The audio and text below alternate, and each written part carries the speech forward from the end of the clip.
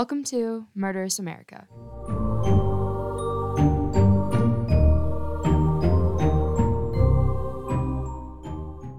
Hey guys, welcome back to episode 3 of Murderous America. In case you forgot, I'm Maya Tate. And I'm Oscar Shoa. Happy Halloween, everyone. So we did kind of lie to you guys. We are not in Wisconsin this week. Yeah, I know at the end of last episode we said we'd be taking you guys to Wisconsin, but then we took last week off, so don't worry, you'll be getting Wisconsin next week. But I thought that this case made more sense to come out today. Where are we this week, Maya? So this week we're in Connecticut. All right. This is the murder of Martha Moxley. We are starting in the Bellhaven neighborhood of Greenwich, Connecticut. And this was a very affluent and wealthy neighborhood, and this murder would be the first that the police department had to deal with in 30 years. In 30 years? Dang, they never saw anything. Yeah, well, I mean, I said it was pretty affluent, prominent, wealthy, and it was also just very safe. That's what people thought. Gotham could never. Martha Moxley was born on August 16th, 1960, to parents John David and Dorothy in San Francisco. The family then moved to Bellhaven in 1974, and Martha quickly made friends. She introduced herself to all of her neighbors and everyone at school right away. According to her friend Tori Holland, Martha had become the it girl from California, and everybody loved her. It was the night of October 30th, 1975, Mischief Night, as the teens in the neighborhood called it. That was the night everyone would go out and ding-dong ditch their neighbors or throw toilet paper into trees. Basically, just a night full of harmless pranks. John David Moxley was out of town for work, so it was just Martha and Dorothy at home. And I did find that Martha had a brother, but I couldn't find anything about whether he was older or younger, if he was there or not. So we're just going to stick with Martha and Dorothy. Martha was actually grounded on this date at this time. But like every high schooler, she didn't want to miss out on the fun. So she was trying to convince Dorothy to let her go out for Mischief Night, especially because she was still kind of new in the area. Dorothy eventually broke down and let her go out, but said she had to be home by 9:30. So Martha went out with her friends, and they went over to the Skakel residence across the street. She was friends with two of the Skakel children, Thomas, who was 17, and Michael, who was the same age as Martha, 15. The friends all sat in Michael's car in the Skakel driveway around 9, listening to, the popular music of the time. Martha was sitting up front between the brothers. At 9:30, the oldest Skakel brother came out and said that he needed to use the car to take their cousin, Jimmy Terrian, home to watch the premiere of Monty Python's Flying Circus. Michael decides to go with them, leaving Martha and her friends with Tommy. The group made their way to the Skakels' pool, and they were hanging out like normal, but eventually Martha's friends decided to leave because they could tell that things were getting pretty flirty between Tommy and Martha. Ooh la la. And they were feeling a little uncomfy, but I don't know, they also were just trying to let them be. And so this was happening past 9:30, which was when Dorothy wanted Martha home. But since it was Mischief Night, she wasn't too concerned about her not being home right away. She just assumed she was out with her friends and she'd be back later. But around 1 a.m., when Martha still hadn't come home, Dorothy contacted the police just to let them know. They did a brief search of the area, didn't find anything, and she just assumed that Martha was still out with her friends. Mm-hmm. But she did call her friends to find out and didn't hear anything back. But the police told her not to worry. The next morning, Martha still wasn't home. So Dorothy walked over to the Skakels' house, and Michael answered the door. And Dorothy could tell that he was extremely hungover.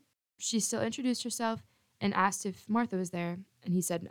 So she called the police again, and this time they came to the scene. They got a group of Martha's friends together, and they all began searching the area of just the neighborhood and the Moxley property, which was huge. Around 11 a.m., a friend of Martha's found her body underneath a tree toward the back of the property, and her friend Tori Holland remembers this. And I could see Mrs. Moxley at the front door, and she's going. She didn't want me to come any further. But I could see the devastation with Mrs. Moxley. Martha had been beaten so badly that investigators couldn't even tell what color her hair was. Jeez. It was just caked in blood. Her pants and her underwear had also been pulled down, and a few feet away from the tree, investigators found a 6-iron Tony Penna golf club broken into pieces. Police also discovered a pile of blood around the driveway where they believed she was killed and then moved under the tree. Martha had been struck so violently over the head with the club that the shaft broke, and a piece was even stuck through her neck. They believed that she had died between 9:30 and 10 p.m. the night before. Was she sexually assaulted or something? So the police couldn't find any evidence of that when they brought her in and everything. There was no sign of sexual assault whatsoever. So that was really a mystery. Now, this was interesting for a couple of reasons. The golf club, that is. That specific brand was unique and expensive, and the only people in Bellhaven to have a set were the Skakels. Red flag, red flag, red flag. So let's talk about the Skakels a little bit. Tommy and Michael Skakel were 2 of 7 Skakel children, the 3rd and 5th respectively. Their parents were Rushton and Ann Skakel, and like the other families in Bellhaven, they were very wealthy and prominent, and Rushton had inherited his father's extremely successful coal company, which is where he got all of his riches. But that wasn't what lifted the Skakels to prominence in America. Rushton's sister Ethel had married Bobby Kennedy in 1950, and at this point was his widow. And this really went to their heads, because the Kennedys, as you may know, were considered American royalty, even into the 70s. It really went to their head. They basically just thought they were better than everyone. And these children, who would have grown up rich regardless, considered themselves a part of the Kennedy dynasty. So as I was saying, the Skakel children were already very spoiled, but things got worse in 1973 when their mother Ann died from brain cancer. Rushton, who was a violent alcoholic, didn't really see the need to parent his children, and then gave them unlimited access to money and never punished them for anything. Their father traveled quite a bit. They were allowed to do whatever they'd like. They definitely got into a lot of trouble. There was a lot of partying going on in that house. And at the time of Martha's murder, he had been away on a hunting trip, so he wasn't even there. Following his mother's death, Michael began abusing alcohol, and he was only 13. How did he get alcohol at 13? It was just in the house. He didn't need anything. Crazy. Another interesting fact was the day of Martha's murder, so October 30th, Rushton had just hired a new live-in tutor named Kenneth Littleton, and he had moved into the residence that day. Now, both Tommy and Michael were known to have bad tempers, especially when it came to each other. They were always very competitive, and that was really heightened when it came to girls, especially when it came to Martha, who they both are said to say had massive crushes on her. Back to the golf club. The golf club found at the scene belonged to Ann Skakel. It even had her initials on the shaft. And it was known in the neighborhood that all 7 of the Skakel kids would use the golf clubs for recreation and just leave them around the yard. They didn't care much. It was just a toy for them. But when the police arrived at the Skakel home for questioning, they found the set of golf clubs missing the 6-iron. Martha Moxley's funeral took place on November 4th with an attendance of about 500 people. Well, she was liked around, I guess. Yeah, and while the mourners gathered, the police dug deeper into the life of Martha. They read through her diary and found a few passages that seemed to shine new insight on the relationships between Martha, Tommy, and Michael.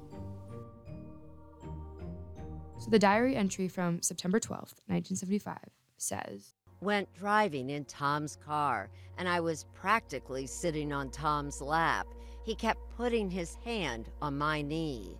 As you heard in that, it kind of shows that there could be some relationship between Martha and Tom. Now, this next section from her diary comes from October 4th of that year. "I went to a party.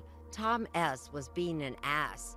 At the dance, he kept putting his arms around me and making moves." And as we mentioned before, Michael had a drinking problem already, and that bothered Martha. At least that's what investigators believe from this section of her diary from about a month before she was murdered. Michael was so totally out of it that he was being a real. He kept telling me that I was leading Tom on. Michael jumps to conclusions. I really have to stop going over there. At the beginning of the investigation, Rushton was very cooperative. Until the police started asking more in-depth questions, that is. Michael told the police that he had gone to his cousin's house to watch the new Monty Python movie that night. And when he got home later that night, around 11:30, he just went to bed. And Tommy said that he came inside after hanging out with Martha and her friends, went up to his room to write a paper on Abraham Lincoln for school, and a little after 10, he came back downstairs to watch a movie with Kenneth. Investigators also talked to Tommy's teachers and found out that none of them had assigned a paper about Abraham Lincoln. Sus. But months passed and no official arrests were made. The police kept questioning basically everybody in the Skakel home, but obviously focusing on Tommy. He was their prime suspect. Then the Skakels stopped cooperating, and they had no new leads. Police did question Kenneth, however, a couple months later. They questioned him about the murder, and he gave them everything he knew. And then again, a few years later, after he had been fired by Rushton, police talked to him again.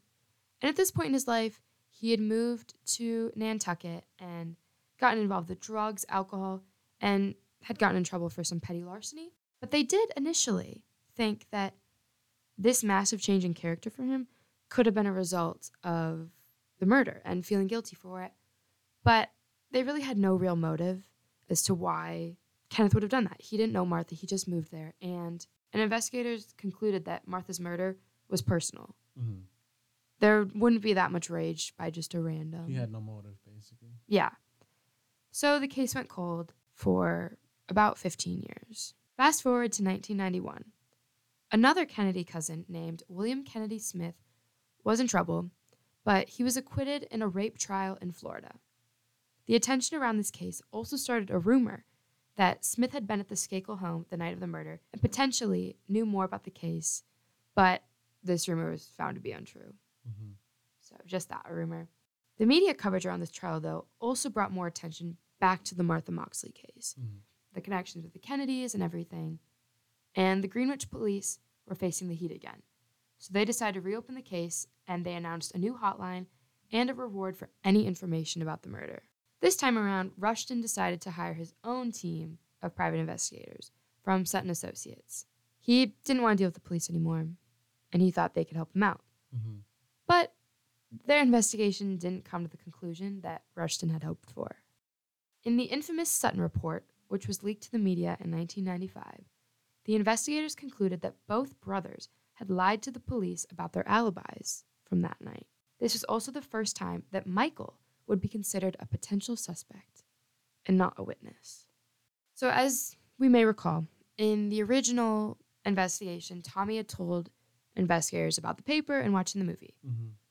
But this time, he told the Sutton investigators that he didn't actually go back to his house at 9:30. But he stayed outside with Martha for a while. They flirted a bit more, began making out, and did some more stuff, which could have resulted in her pants being pulled down. Mm-hmm. But that still wouldn't make sense why he wouldn't have been there if she had gotten attacked. Yeah. But he also said that he probably was the last person to see her alive. Now, Michael's story, again, as you may recall, he was watching Monty Python. But his story also changed. He told the Sutton investigators that when he got home from his cousin's house, he was super drunk and really horny. So he made his way over to the Moxleys and climbed a tree outside of Martha's window where he began to masturbate. Nah, that's crazy. He's a little weirdo. In a tape Michael recorded for an autobiography he was planning to write in 1997, he said, I pulled my pants down. I masturbated for 30 seconds in the tree. And I remember thinking, oh my God, I hope God nobody saw me. Then I woke up to Mrs. Moxley saying, Michael, have you seen Martha? I was like, oh my God, did they see me last night? That seems a little weird. What a little weirdo. And the fact that he recorded it and thought it was normal, okay to put in, I don't know. It seems a little strange to me.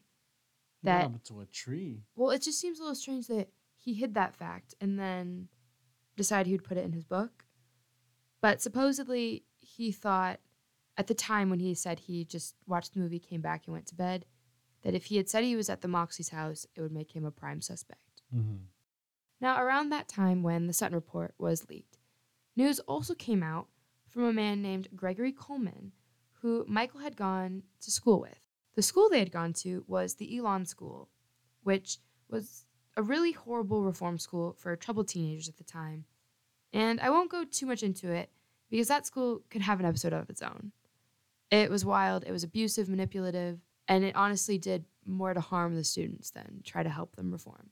Rushton had sent Michael to the school after he got into a drunk driving incident when he was 17. This is where Coleman and he met, and at this point, Coleman met with a local news station and told them this. The first words he ever said to me was, "I'm going to get away with murder. I'm a Kennedy." So that kind of also goes with what I was saying earlier about they really thought that they were Kennedys. And, you know, I'm going to get away with murder. That's crazy.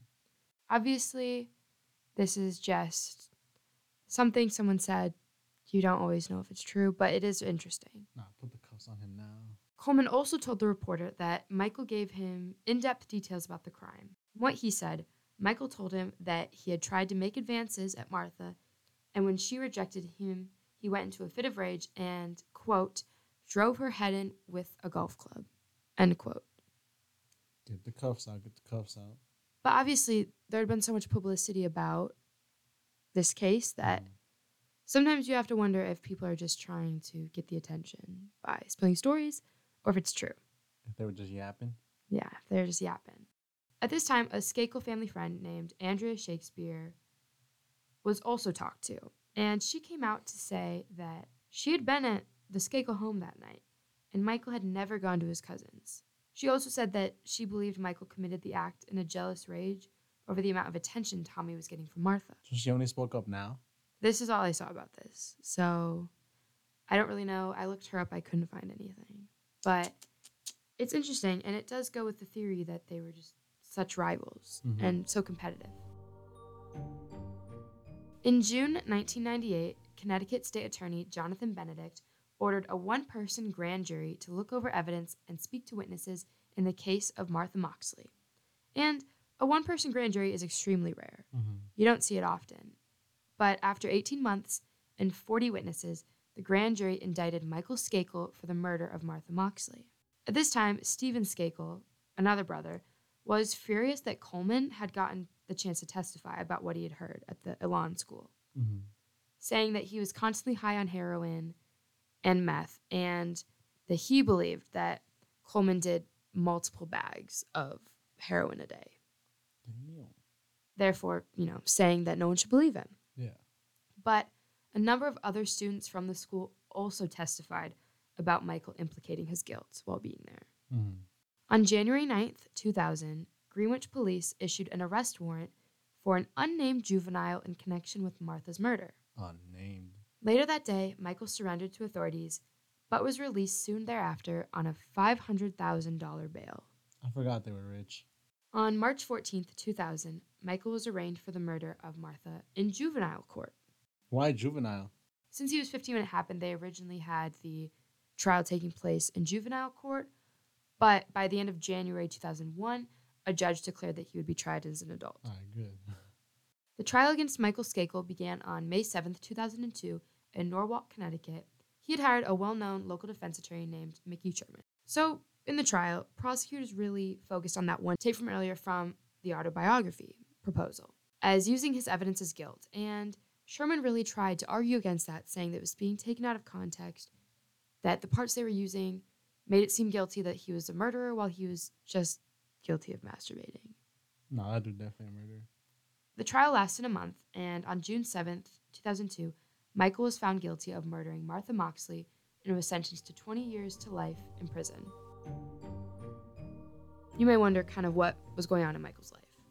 Yeah, he had a lot of time to do things. He went to the Elon school, obviously, had some trouble there, but when he got out, he did get help for his addictions and his issues. He actually tried to become a professional speed skier. That's a thing? Yeah. He actually made a couple teams that made it to the Olympics, but I couldn't tell if he was on the team that made it to the Olympics or was just a part of the team, if that makes sense. Yeah. He also got married in 1991 and had a daughter, but his wife soon divorced him after he had been indicted on this murder charge. After the verdict and Michael began his time in prison, he began to fight for appeals. Starting in November of 2003, he tried appealing that his trial should have taken place in juvenile court and that the statute of limitations had expired. On October 25th, 2007, the Supreme Court of Connecticut rejected this appeal. Good. There's a lot more that went on in that period of time. It bounced from court to court, but what's important is that it was rejected. Mm-hmm. Then on October 23rd, birthday? 2013, on October 23rd, 2013, Michael was granted a new trial by a Connecticut judge due to the inadequateness of his original lawyer, Mickey Sherman. And in 2016, Michael was back in court with a new attorney, claiming that Sherman only used him for media attention and argued that Sherman never showed any evidence that could have shed a light on Tommy's temper or other issues that could have helped him out. Yeah. He also talked about how there were witnesses that could have testified that he was at his cousin's. Mm-hmm. There were just so many other things that his attorney didn't do that he believes was just because he wanted the fame that came from representing a Kennedy, don't you know? And his conviction was then overturned. So he's a free man? Until Oh. December, when the Connecticut Supreme Court ruled to reinstate his conviction in an extremely divided 4-3 majority vote. Some more stuff went on. It gets really rocky and a little confusing when it comes to the court system in this period of time, but in 2018, Michael was granted a new trial by the state of Connecticut due to earlier the inadequateness of his previous attorney, wrong things that went on in the trial, specifically focusing on the multimedia aspect of his tape. Mm-hmm. Then on October 30th, 2020, 45 years to the day of Martha Moxley's murder, the state announced that they would not attempt to retry Michael Skakel, stating that they could not prove that he was guilty beyond a reasonable doubt. Jeez. So that's, yeah. This went on for 45 years? Mm-hmm. God, we suck with that. Martha's mom, Dorothy, also later said that basically there was nothing she could do. She had gotten him into jail before. She thought it was him. She knew it was him, actually. But if they're not going to retry him, there's nothing she can do about it. Another interesting theory, though, that comes out of this story comes from Robert F. Kennedy Jr., Bobby Kennedy's son, the cousin. And in 2003, Kennedy found a man named Tony Bryant, who actually happened to be the cousin of Los Angeles Lakers star Kobe Bryant. Okay, that's kind of crazy. Oh, that's kind of crazy. Bryant went to school with Michael and Tommy and also knew Martha. And he had told Kennedy that he had two friends from New York who would come to visit. And on one of those visits, his friend Al met Martha and really fell for her. But he didn't understand why she didn't give him the same amount of attention she gave the other guys in the neighborhood. Mm-hmm. So this story is very murky. Mm-hmm. But according to Bryant, on October 30th, they drove to Bellhaven, where his friends told him their plan to murder a girl. Bryant was freaked out, and he left. They were already out of the car at this point. He left. Mm-hmm. And the next morning, when he heard the news of Martha Moxley, he knew it had to have been them. Mm-hmm. One, they said it, and two, he knew how obsessed Al, but even his other friend, were with Martha. Yeah. But Bryant refused to testify in any trial. Yeah. But he was willing to talk to Michael's lawyers.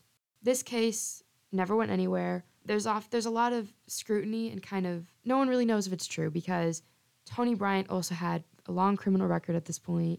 Oh. It's one of those things that you don't really know. Kind of like Gregory Coleman from before. Mm-hmm. That it's just, do you believe them? Do you not? You don't know. Yapping. So in the media, this case hasn't actually been covered as much as you might think, considering it has to do with a Kennedy. Yeah.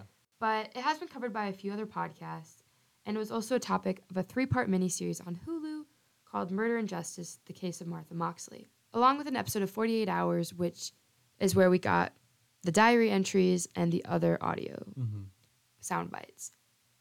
Another way you could see this in the media is with Connecticut rapper Apathy. He has a song titled Martha Moxley, Rest in Peace, where he mentions both Moxley and Skakel by name and other details of the case. That's kind of cool, though.